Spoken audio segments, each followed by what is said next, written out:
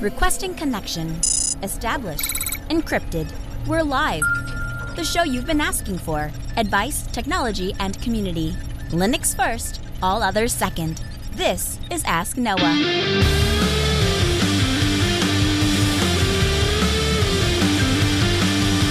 Live from Altispeed Technologies, the Ask Noah show starts right now. This is the show where we came to do all the things on Linux they said couldn't be done and take your questions on how to do the same.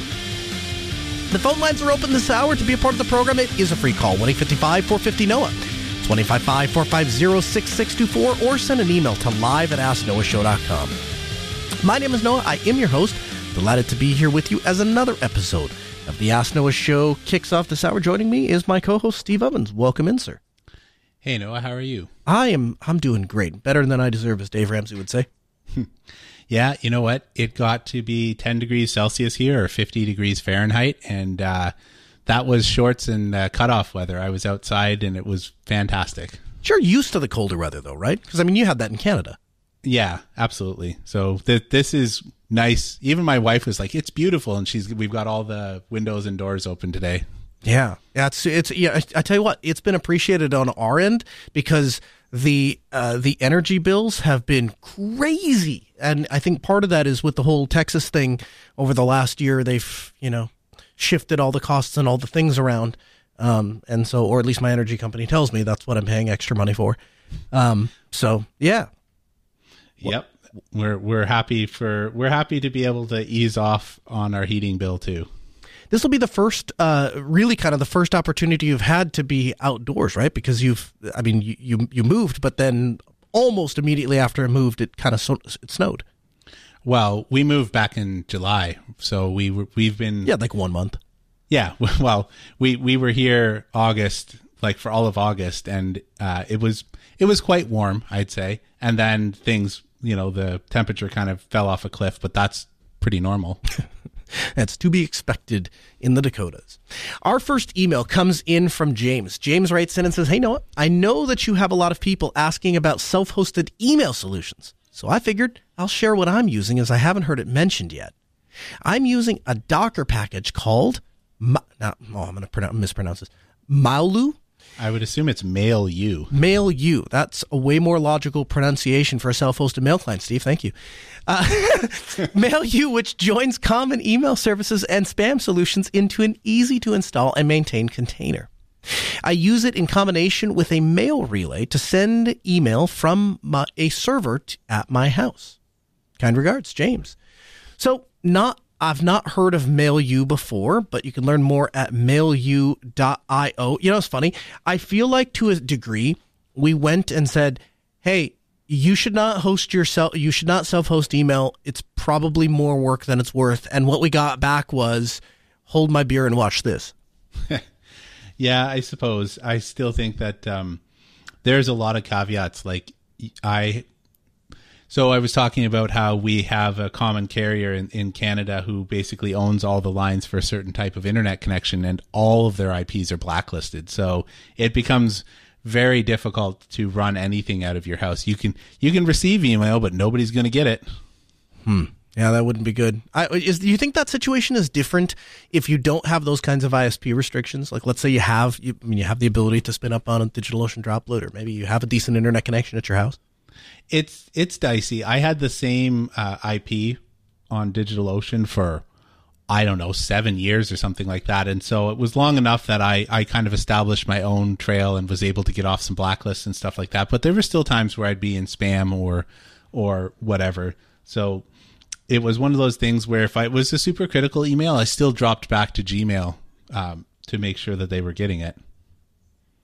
Our second email comes in from Steven. Steven writes in and says, "Hi, Noah and Steve. I want to start by saying I love the show. I really enjoy listening to both of you dissect the different topics, and you guys have definitely given me some ideas for when I will eventually have my own home lab.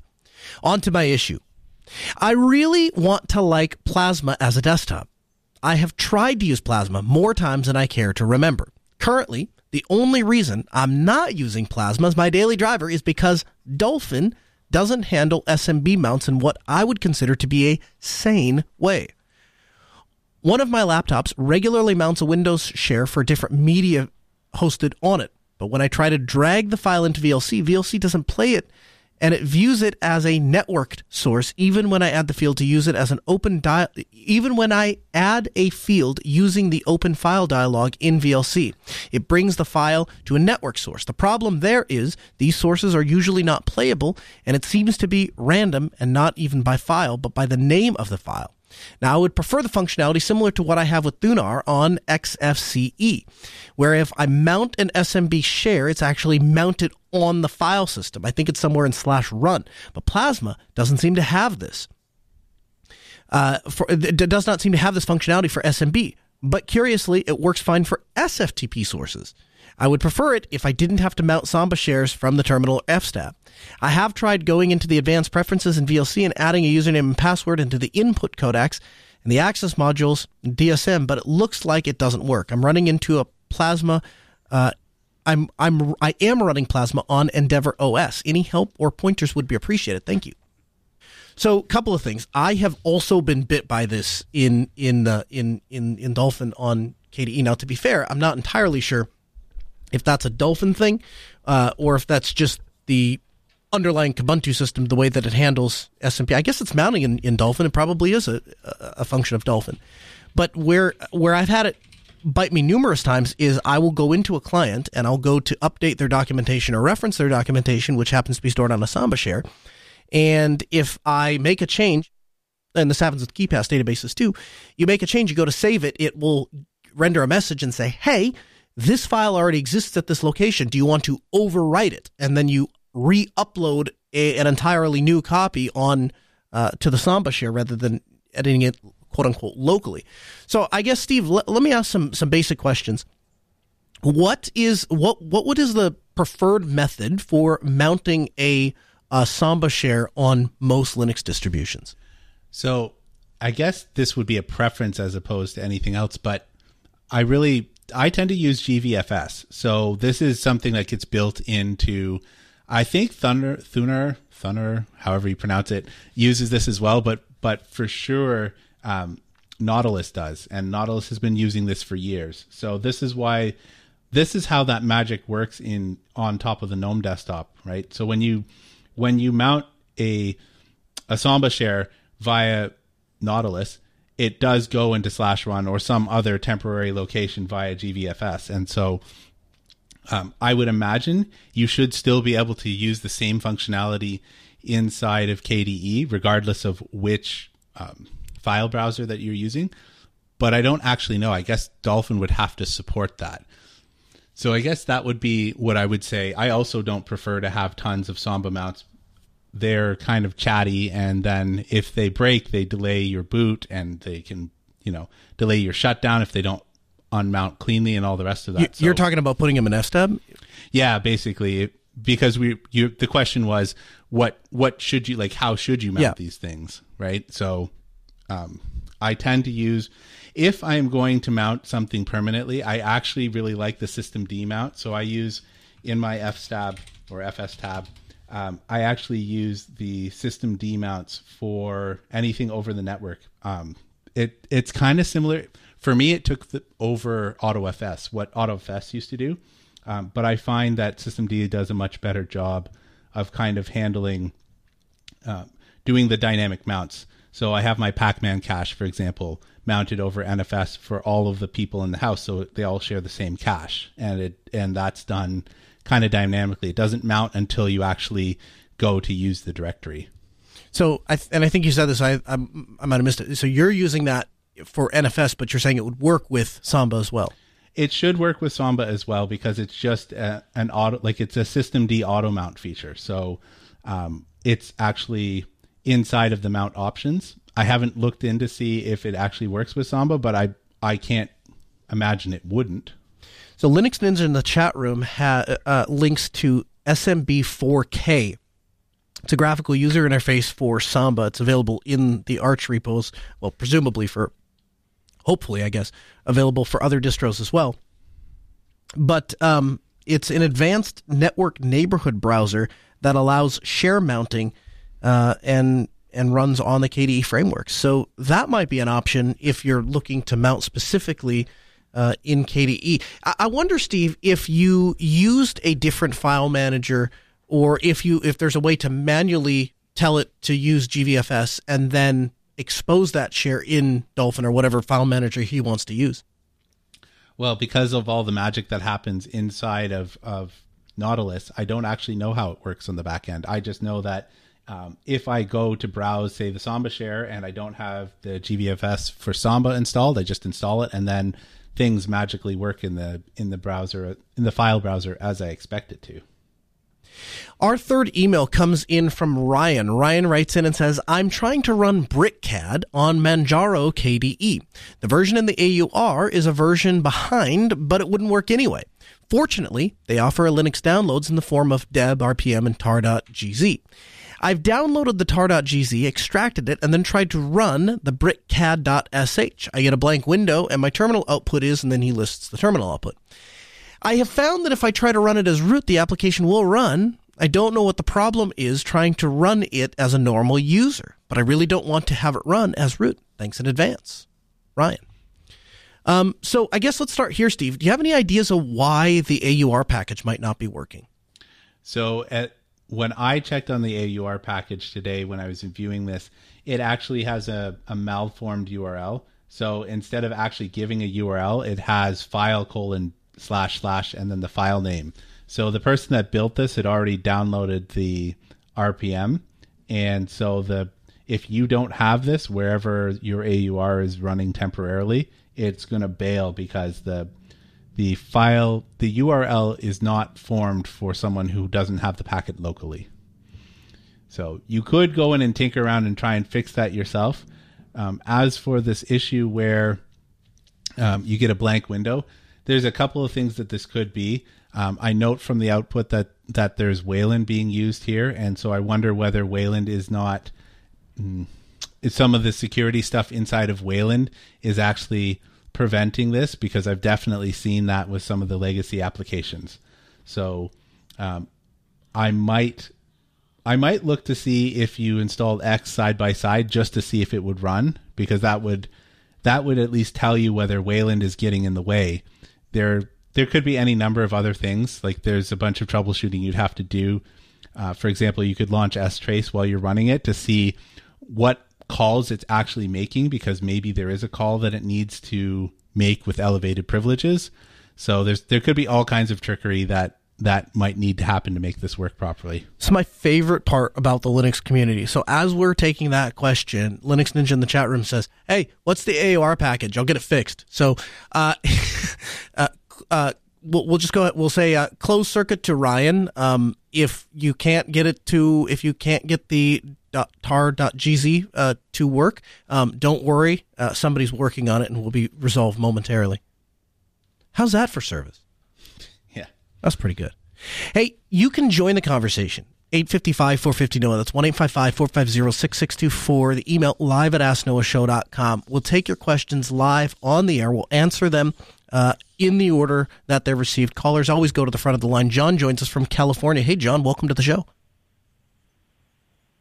Hey, guys. So I'm setting up my first NAS, and it's exciting, but then I'm like, well, I need to back it up. And I'm like, well, if a NAS is bigger than a basic hard disk, do I have to buy another NAS in order to back up the NAS, which is expensive and sounds unaffordable? So what's my other ways of backing up a NAS that it doesn't cost an arm and a leg? How big is your data set? Initially, it will be 20 terabytes, which there is an 18 terabyte drive out there that you could buy. But, I mean, I'm thinking through the future, like if I expand the NAS to be more than 20 terabytes, then I don't have a single drive that can hold all the data and backup. What type of files are they video files? Are they audio files? Are they what type of files are you talking about? A mix of everything. I got pictures from phones and stuff syncing up to it. I got media files for Plex. I got MP3s from decades of collection. So, and everyday files from documents and stuff. So there's a couple of things you could try. So it is the media files. Yeah, the media files are definitely tricky. They tend to take up a lot of space. So I solve this in a couple of ways myself. I don't have a second NAS. I have 2 different hard drives that I keep like on the shelf, and I pull them off once a month and go plug them in. So that way, if I get electrical shock throughout the house or whatever, I don't literally lose my backups as well as my NAS. So I keep them unplugged. So you could go that route. The other thing that you can do is start thinking about what is the most critical things and just backing those off. And the third thing you could do is use a file system that has compression. So Btrfs, Btrfs, however you'd like to call it, ZFS, they all have compression. And while some of the media files won't compress down that well, even if you get 10 or 20% back with that large of a data set, can actually make a significant impact on how much you're able to store. So I'd dovetail onto that a couple of things for you, John. So first of all, I would concentrate on the size of your data, not the size of the array. So like you have a 20 terabyte array, but if you're only using, and I'm just going to make up numbers here for an example, if you're only using 4 terabytes of storage, then I would concentrate today on backing up 4 terabytes of storage. And when your data set grows higher than the capacity that your backup can handle, that's when I would start looking at some other solutions, or look at them today and just have a plan. There's the way I do it at my house. I have a box from a company by the name of Mediasonic, and essentially what they create is a 4-bay hard drive enclosure that supports eSATA. And so what I do is it sits in a Pelican case, and once a month it comes home and the eSATA port is connected, and then I just use LVM on top. So the Mediasonic box doesn't do anything special. It doesn't do RAID. It has no row controller. It's basically just connects 4 hard drives to the system. And then I use LVM to combine all of those into one big logical drive and then store the data on there. And so, do I have a second NAS? Not really, because I really just have the 4 drives inside of an enclosure. But it allows me to accomplish the same thing that I would have if I was duplicating the NAS. But the hard truth of the challenge that you're up against is, if you want to be sure that data is safe, it needs to reside in 3 places, which means if you have, once you exceed the data capacity of a single drive, you are going to have to duplicate that storage array 3 different times in some form or another. The good news is I don't think there's a huge advantage to using hardware solutions to do that anymore. You can just as effectively combine a bunch of drives with LVM or even ZFS. I probably would caution against LVM because if you're not having some form of parity, that means that if one of those heads goes wonky, you can lose your entire set underneath of it. But I definitely would start off by classifying your data as, so I have what I call important data. Then there's the I can't lose this data, and then there's the it would suck if I lose this data kind of classification. And so the I can't lose this data is encrypted, and it goes to SpiderOak, and it goes to IceDrive, as well as 3 different external hard drives, right? So that stuff it would be a miracle of the bad kind if I lost that. But that data set is about 2 terabytes out of the entire pool, because I couldn't afford to do that for my entire set. So you need to really think about which data is the most irreplaceable for you. Yeah, that's good info. Could you put a link to that device that you're talking about, Noah? Yeah, the Mediasonic ProBox. Yeah, absolutely, I can do that. So there's that. Then the other thing is, you can always just repurpose a spare PC, and if LVM makes you uncomfortable, do it with ZFS. In fact, in a lot of ways, that would be preferable, because if you have TrueNAS or ZFS running as your file server, then you can use ZFS send and zip it right over. Okay, thanks, guys. Yeah, you bet. If whether it works or not, give us a call back. Let us know. We'd like to hear back. Again, 855-450-NOAH. That's 1-855-450-6624. The email live@asknoahshow.com. Our pick of the week this week is the Note Binder. So this, from all I can tell, is somebody's personal project, but the Note Binder is a note organizing program designed specifically to keep notes well organized. Now, the author of this program took a unique approach. He was previously a Winblows user, and in the process of switching over to Linux, realized he really missed one application that was available on Windows but wasn't available on Linux, and that was OneNote. And the thing he liked about OneNote was it allowed him to organize in a hierarchy system all of the resources for a particular notebook or a particular thing. Where he thought it lacked some functionality was not all of the things related to a thing are one file type. So maybe your notebook isn't comprised of entirely markdown files or entirely text files or entirely drawing files. What if it was a mixture of pictures and videos and maybe even esoteric applications that opened with a proprietary program? What do you do about those kind of files? They're all related to the project or the thing that you're working on, and you still want them all organized together. So that's where the Note Binder comes in. So the program, it creates a note organizing system that can launch a bunch of different applications. Notebooks are then represented as directories containing a collection of files, notes, and sections. Those files, notes, sections, and directories can be later broken down into further classifications. So the Note Binder is an organizing program to keep notes well organized. And with the way that this application functions, one could even call it a file manager, because in a lot of ways it's replicating the same kind of thing that you might do if you had a file manager open. This is obviously much more robust as it relates to doing notes, though. He says it's not a good substitute for just a plain file manager because it's primarily geared towards organizing information and being able to organize information easily.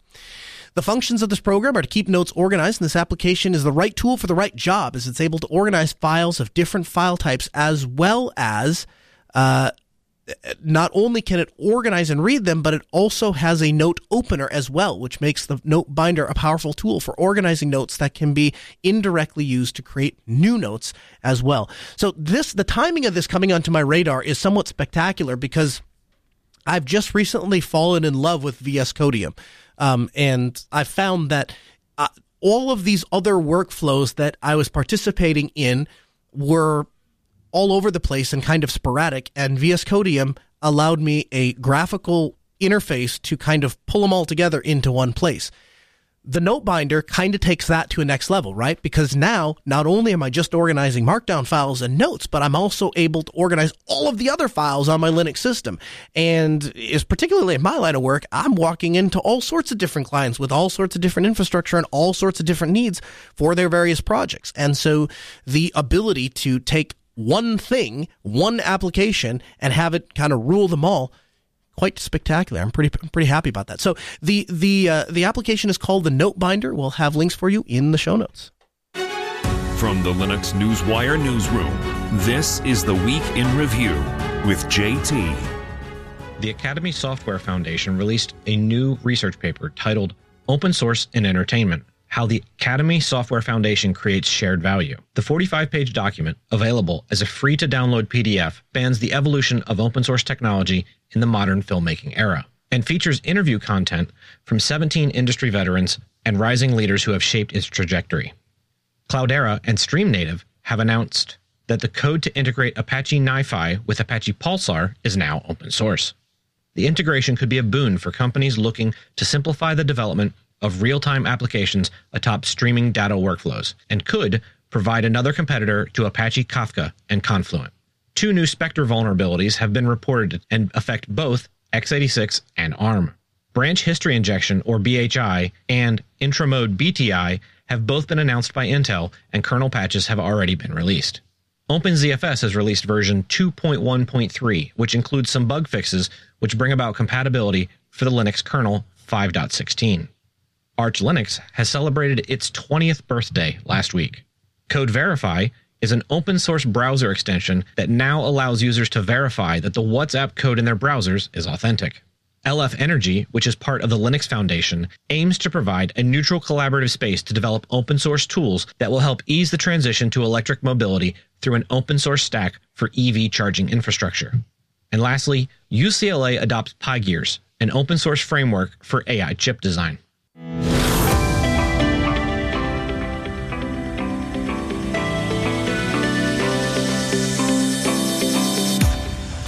So Pine 64 is introducing the Quartz Pro 64. So this is a new single board computer based on the Rockchip's powerful RK3588 SoC. This is the first pro-grade SBC since the introduction of the Rock Pro 64.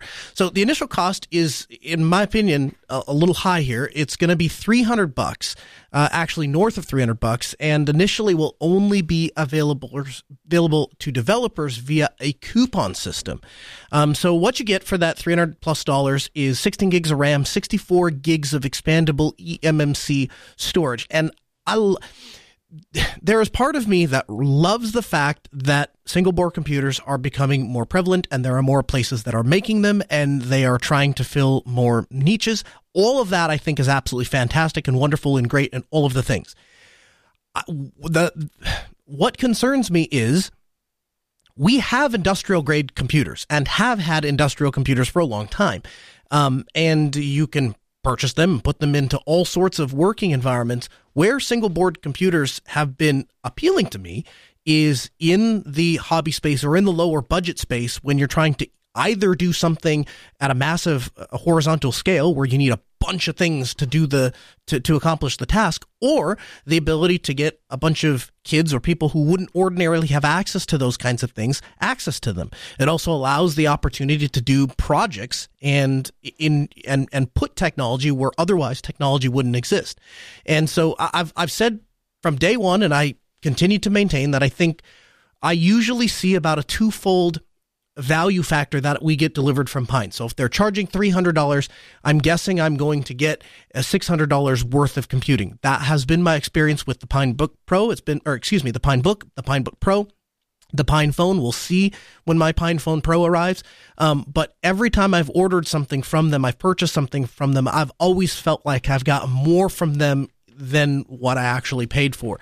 But at $300+, that makes this a pretty expensive single board computer.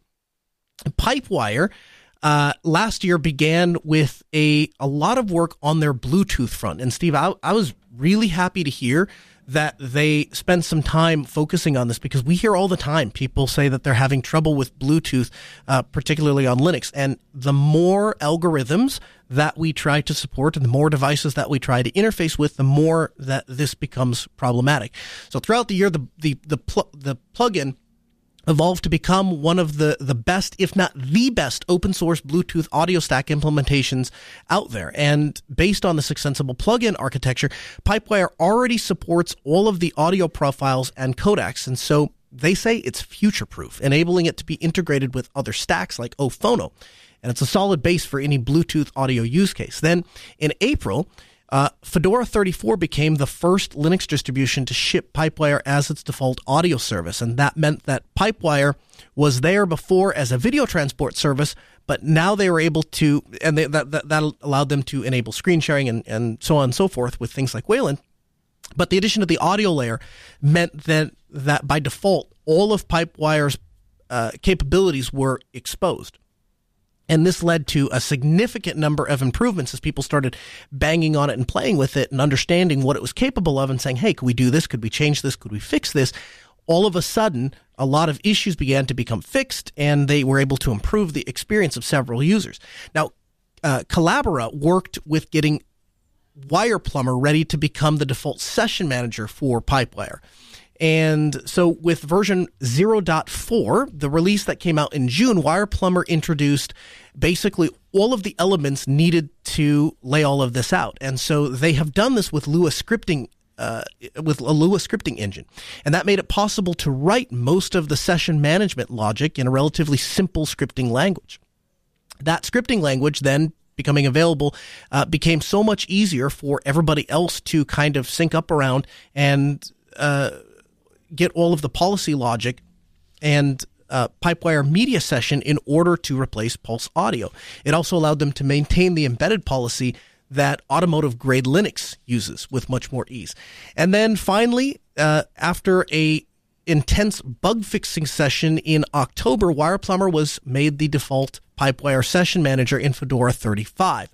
And that was shortly followed by some other major Linux distributions that had started to use Pipewire for audio in the meantime. Also in October, Wireplumber was made So the latest update of Pipewire 0.3.48 and WirePlumber 0.4.8 added a Bluetooth profile for auto switching support. And what that means is if you have a Bluetooth headset that has the HSP HFP profile and you go to make a phone call but you're listening to music, it will automatically switch to the HSP profile, let you make your phone call, do all of the things. Then when you come back to streaming music, it'll go back to your A2DP profile after that call is end. And so they're starting to focus on 2022 and have plans and designs to improve WirePlumber as well as experiment with new things. On the short-term horizon, they, and I quote, "We have plans to rework some parts of WirePlumber in order to make its configuration more user-friendly and the scripts easier to work with.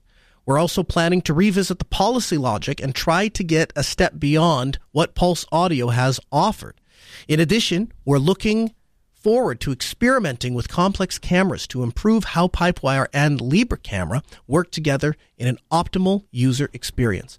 So exciting stuff moving forward with Pipewire. I don't know, Steve, have you had a chance to play with it, or have you noticed any difference with Pipewire, or kind of hanging back? No, I'm still hanging back. I'm one of those guys that even though I really like Arch, I'm still on X. Like, I'm going to use my desktop the way that I'm used to using it for the last decade, give or take. I'm looking forward to Pipewire, but I'm also not going to disrupt my current, let's say, flow. I spend all day troubleshooting with clients and stuff like that, and it's like you say all the time in our private conversations, the shoemaker's kids has the worst shoes. You know, like at the end of the day, I want to go and press play and have my Steam games launch and not wonder where the heck my audio is gone. You know what the last thing I feel like doing after fixing people's computers all day? Yeah, exactly. So that ties into Pipewire, because if it rolls down the pipe for me, so to speak, and it becomes the default inside of Arch, sure, I'll adopt it. But until that time, I'm not going to go out of my way to shoehorn it in is not the right term, but, you know, take out an existing thing that I've had a lot of experience kind of troubleshooting for something that I don't know anything about. Yeah, there's a number of things that Pulse Audio has done for me that are 100% capable of doing in Pipewire. I just haven't had the time to sit down and figure it out. So just a quick example, I have my Volumio system that's in my house, and Volumio is able to actually expose. You can separate the Pulse Audio client from the server. And so what that allows me to do is it allows Volumio to show up as an extra audio interface on my computer. So I can be sitting in bed and open up my laptop and tell it, hey, you're going to send all your audio out over to Volumio, which is then downstairs and connected to a rack and in the amp and all the things. And it comes out the speakers in my bedroom. And it's a nice wireless way for me to connect my laptop. Now, again, is that possible in Pipewire? 100% it is. Does Noah know how to do it off the top of his head? No. So I've, like you, I've kind of hung back on my personal systems. Where I have started to play with Pipewire and where I've gotten very excited about it is in production, because it's built for that. And it's built to do media production and to take a lot of the headaches out of what can currently be kind of a pain. So a huge thanks to the Pipewire team for all of the effort. GNOME 42 has a new release candidate out. So this added in the latest release candidate, they added the ability to take screenshots of the current window with Shift Print Screen. They added the ability to switch workspaces with the Home and N keys in Activities Overview. They added the ability to cancel ongoing update downloads and download in the GNOME Software Center when the system power is too low. They've defaulted to the G722 as the preferred codec for SIP calls in the new GNOME Calls app. They've improved GNOME Bluetooth, which will allow GNOME Shell's Bluetooth menu to appear when expected and connect and switch to an available Bluetooth LE mini devices. And GNOME Boxes received the ability to recommend the latest operating system release for downloads when they're available in OSInfo-DB. They also brought back the fingerprint dialog in the GNOME Control Center's user accounts page. Now, I'm going to ask Steve, have you ever had the fingerprint reader on a Linux machine to where you could just open up the user control panel, enroll the fingerprint, and then it just worked? No. Okay. I used Fedora for quite a while where it was mostly okay, but you know what? I guess I'll come to Linux's defense here and say I have a Nexus phone. I don't know. It's one Nexus of the newer 5? ones. I don't even remember what it's called anymore, but I have a Pixel phone. I think I have the Pixel 3 or something like that. But the point is that like it's only a couple of years old, and I'd say at least 20% of the time the fingerprint reader just doesn't work. Like it fails enough that it just locks me out.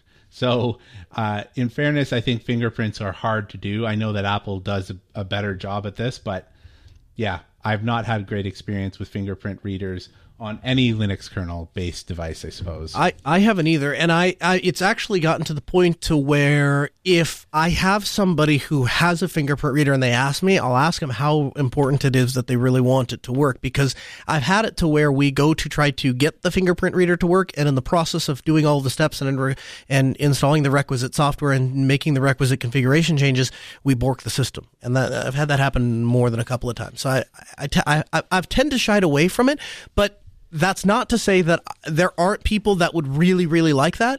And so that is a huge thank you to the GNOME team for continuing to work on this, because it would be really great for people to be able to go into GNOME Central Control or Control Center and go open up the user accounts page and just enroll their fingerprint and be able to unlock their laptop with their fingerprint. I think there's a lot of people that would like that. I would also go out a little bit on a limb and say that the is it FIDO2 standard? What's the new U2F standard? Yeah, it is FIDO2. The W3C has started to move towards FIDO2 standard, which the idea is that we have something inside of the computer, a device that everything can leverage to authenticate to online services. And so I have played with this with the YubiKey, and it works flawlessly. So it's essentially passwordless logins to stuff. And the idea is if you have the something you have and the something you know, we can just do away with the password, because I could just reset the password by having it sent to the something I have, my email. And the something you know being the PIN. If one of the things that they're looking at to implement the FIDO2 standard is what sort of authentication devices do we have built into the computer already that we can use? So it's not a far stretch to say that at some point they're going to look and say, wow, we should be, if they're not already, we should be using these fingerprint readers that are built into the laptop. And that would be unfortunate if Linux were to fall behind there. So it's hasn't been a real important thing to me in the past, but I hope that I'm glad to see that there's development and progress on it, because I think it's something that'll be well appreciated. KDE 5.92 is out. So the KDE project announced on Sunday the general availability of KDE Frameworks 5.92. So improvements come to things like Dolphin by the way of addressing bugs that made it crash when dragging files or folders over the top of the Places panel, as well as when you're closing the Create New File dialog in a remote location. You also now have the opportunity to drag a file or folder over an item in the Places panel to open the respective location in the main view. In addition, the Places panel item, if the disk is unmounted, will automatically mount when you're dragging a file or folder over it. And KRunner got a few new features and improvements. It now has the ability to convert things like teaspoons and tablespoons to and from each other, as well as other units. And Spectacle, the screenshot, this blew my mind. Spectacle, the screenshot utility, has been improved as well in KDE Frameworks 5.92, and now actually installs the popular OBS Studio screen recording and streaming software when using the install feature under Tools Record Screen. So if I'm understanding this right, now I've not played with KDE 5.92, it's on my very, very short list. If I'm understanding this right, they are using OBS Studio to do screen recording. And they looked over and said, well, we need to be able to do screen recording. We can just take a static screenshot. Well, here is an application that works just great to do that. We'll just add the button to install that and then link to the ability to record screens. Do that underneath the hood. It's a fantastic way to utilize existing open source code to make something happen. I used to use, I think it was Simple Screen Recorder, and used it for a lot of tutorials and doing a lot of stuff. And it was great because it was small, lightweight, and worked well. But it was something else that I had to install. Lately, because I already have OBS running on the machine, it makes all the sense in the world to just use that. So huge thanks. If you're looking to give KDE a shot, one of the cooler distributions out there is KDE Neon. So I'll give KDE Neon a plug, but what KDE Neon is, quite blunt, it's the latest and greatest KDE with an Ubuntu base. So they take an Ubuntu base, and I believe it's the LTS base, and stack whatever the absolute latest version of KDE is on top of that, and then you can install it as a distribution. Run it very much like Kubuntu, but you're always using the latest version of KDE. So it's absolutely what I'll do to check out 5.92, and you should as well. SSH Guard on Ubuntu 20.04. So this is something that came across our radar. SSH Guard is very similar to USB Guard. So we talked about that in a previous episode. And the idea here is that we're adding another layer of security onto, in the case of USB Guard, the USB bus, in the case of SSH Guard, SSH sessions. And it's an open source daemon that runs in the background. And what it does is enhances the security of SSH as well as other network protocols. And so the way that it does that is it prevents brute force attacks. So it will continually monitor and keep track and record of the system logs, which helps in tracking the continuous login attempts or malicious activity. Once a suspicious activity has been detected, it then immediately blocks the IP address using the firewall backend. It can use PF, it can use IP tables, it can use IPFW.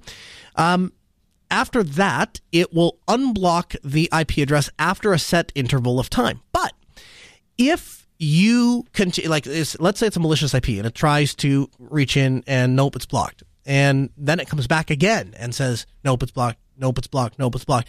After several attempts, it starts to add additional block time on there so that whoever it is, if you know that SSH Guard is there, after the first few failed attempts, you're going to stop and say, hey, something's not right. I'm not using the right password. I'm not doing something's not right. And I know that I have SSH Guard on there, so I don't want to lock myself out any further. You could just wait that you run the clock down and then go and SSH back in. If, on the other hand, though, you're actually an attacker and you're trying to come at this system, it will just continually stack on extra time that the attacker has to wait, and they don't understand what's happening, and so they further lock themselves out. Several log formats such as raw log file, syslog ng, and syslog are supported. SSH Guard, as well as using an extra layer of protection for services such as Postfix, SendMail, VS, FTPD, and including, of course, SSH. So you can learn more. We'll have a link for you in the show notes on SSH Guard, but absolutely utility you'd want to check out. System 76 making headlines with their open source keyboard. So they're calling it the Launch. And the Launch is System 76's first mechanical keyboard, but they aim to make this the last keyboard that you'll ever need. It has hot swappable mechanical switches, it has legends that won't fade, a durable build, and a pair of detachable cables.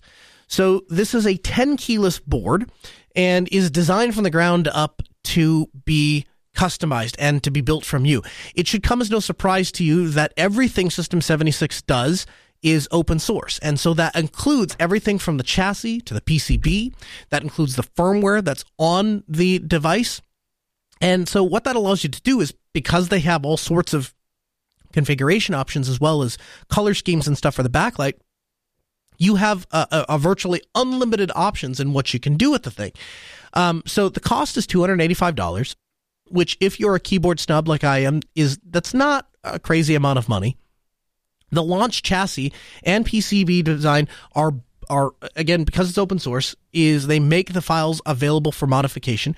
The board uses an open source QMK firmware that you can update the Launch through the Pop! OS firmware settings for the Linux vendor firmware service. It also has a software suite that you can download from System 76, and you can customize the keyboard. So you can do all sorts of things. I think one of the most unique things is what they're calling the split spacebar. So instead of having one long spacebar that is a single mechanical switch underneath, the key is actually split into two distinct parts, one on the left and one on the right.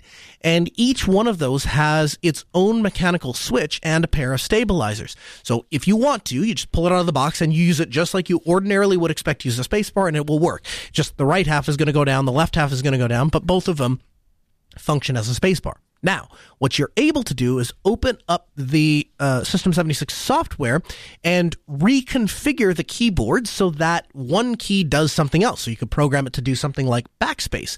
And then in that way, your thumbs are in a very accessible location, and a key that ordinarily you have two fingers on, not very efficient, right? And you might have to reach to get that shift key or the backspace or whatever it is that you use. Now you can remap that key to one half of your spacebar.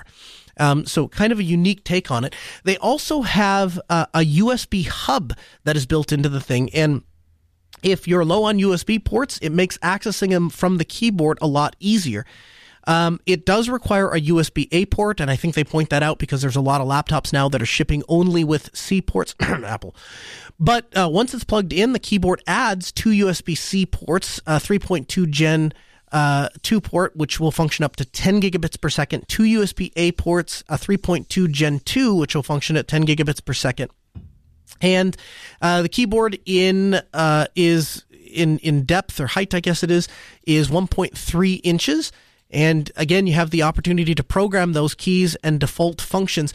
They also have layers, so you can do combinations if you're using the function key, and you can open up the app and customize a second, third, and even fourth layer that will activate with different key combinations. So, I mean, a really, really, really, really powerful keyboard.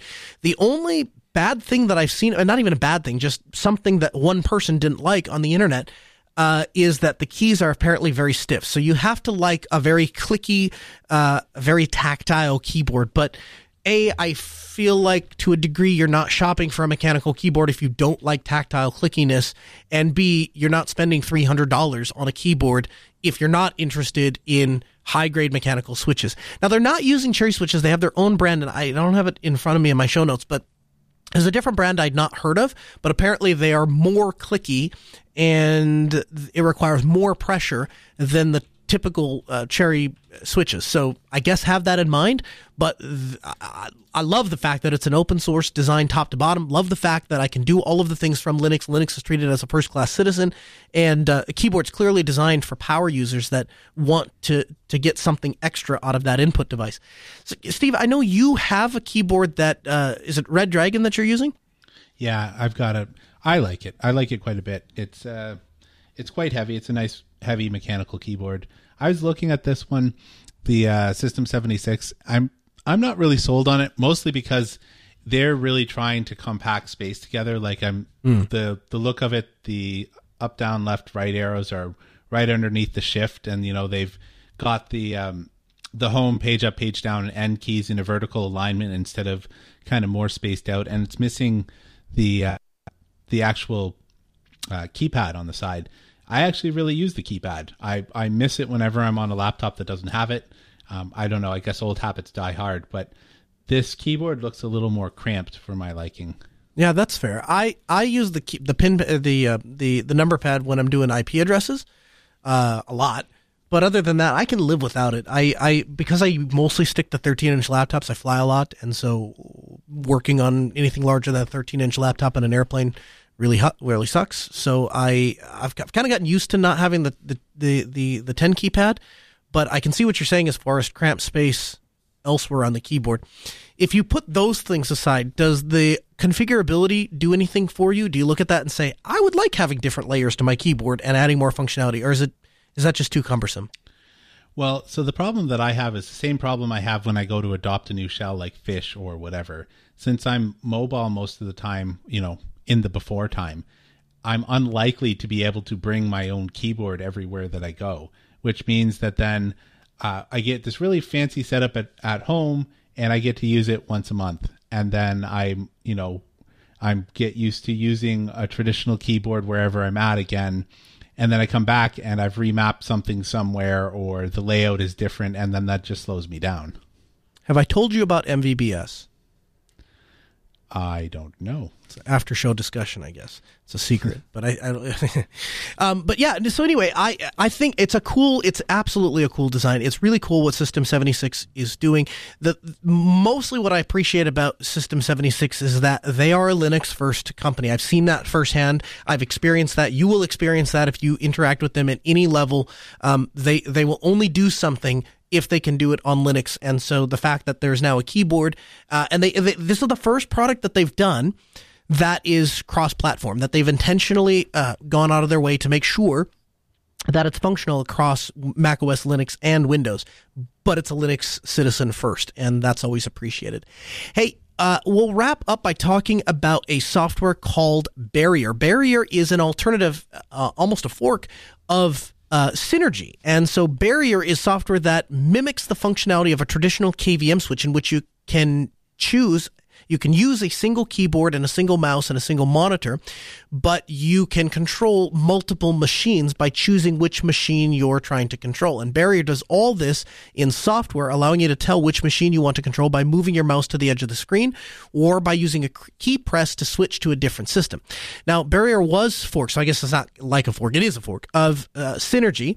And Synergy was commercialized and re-implemented of the original Cosmos Synergy written by Chris Schoeman.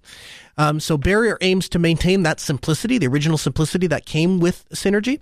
And Barrier will let you use your keyboard and your mouse from one computer to control other computers. Clipboard sharing is also supported. And one of the things that caught my eye about this is the people who are writing Barrier are the people that use it. And so they're eating their own dog food. Quote, "We are users too. Barrier was created so that we could solve the issues that we had with Synergy and then share these fixes with other users." They want to make it work on more than one operating system, and they use more than one operating system. So it works with macOS, it works with Windows, and it works with Linux and FreeBSD. Barrier should just work, quote unquote. We'll also have our eye on Wayland when the time comes. Everything we do is in the open. Our issue tracker will let you know if others are having the same problem as you are having, and will allow you to add additional information. You'll also be able to see when progress is made and how the issue gets resolved. Steve, would you ever use one of these KVM sharing utilities, or no use / security concerns? I used Synergy for years. I even paid for Synergy because I thought it was that good. Okay. Anymore, I don't need this functionality because essentially when I'm home, my laptop gets shut down and I don't have anything else that I need to have actual, like a graphical desktop for. Sure. So it became less useful to me now, as before I had one tiny area in my apartment and all of the computers sat there, regardless of whether it was the media center or whatever, because that's what it was. So it made it very useful for me in the past, but anymore I haven't had a need for it. Well, if you do have a need for it, it looks like the legacy continues. This is all being done as open source. We'll have a link for you in the show notes. As always, you can find those at podcast.asknoahshow.com. Hey, the music in our ears means we're out of time. We record the show every Tuesday at 6 p.m. Central. We invite you to join us live at asknoahshow.com. You can catch all of the show notes at podcast.asknoahshow.com. Have a good week. We'll see you next week.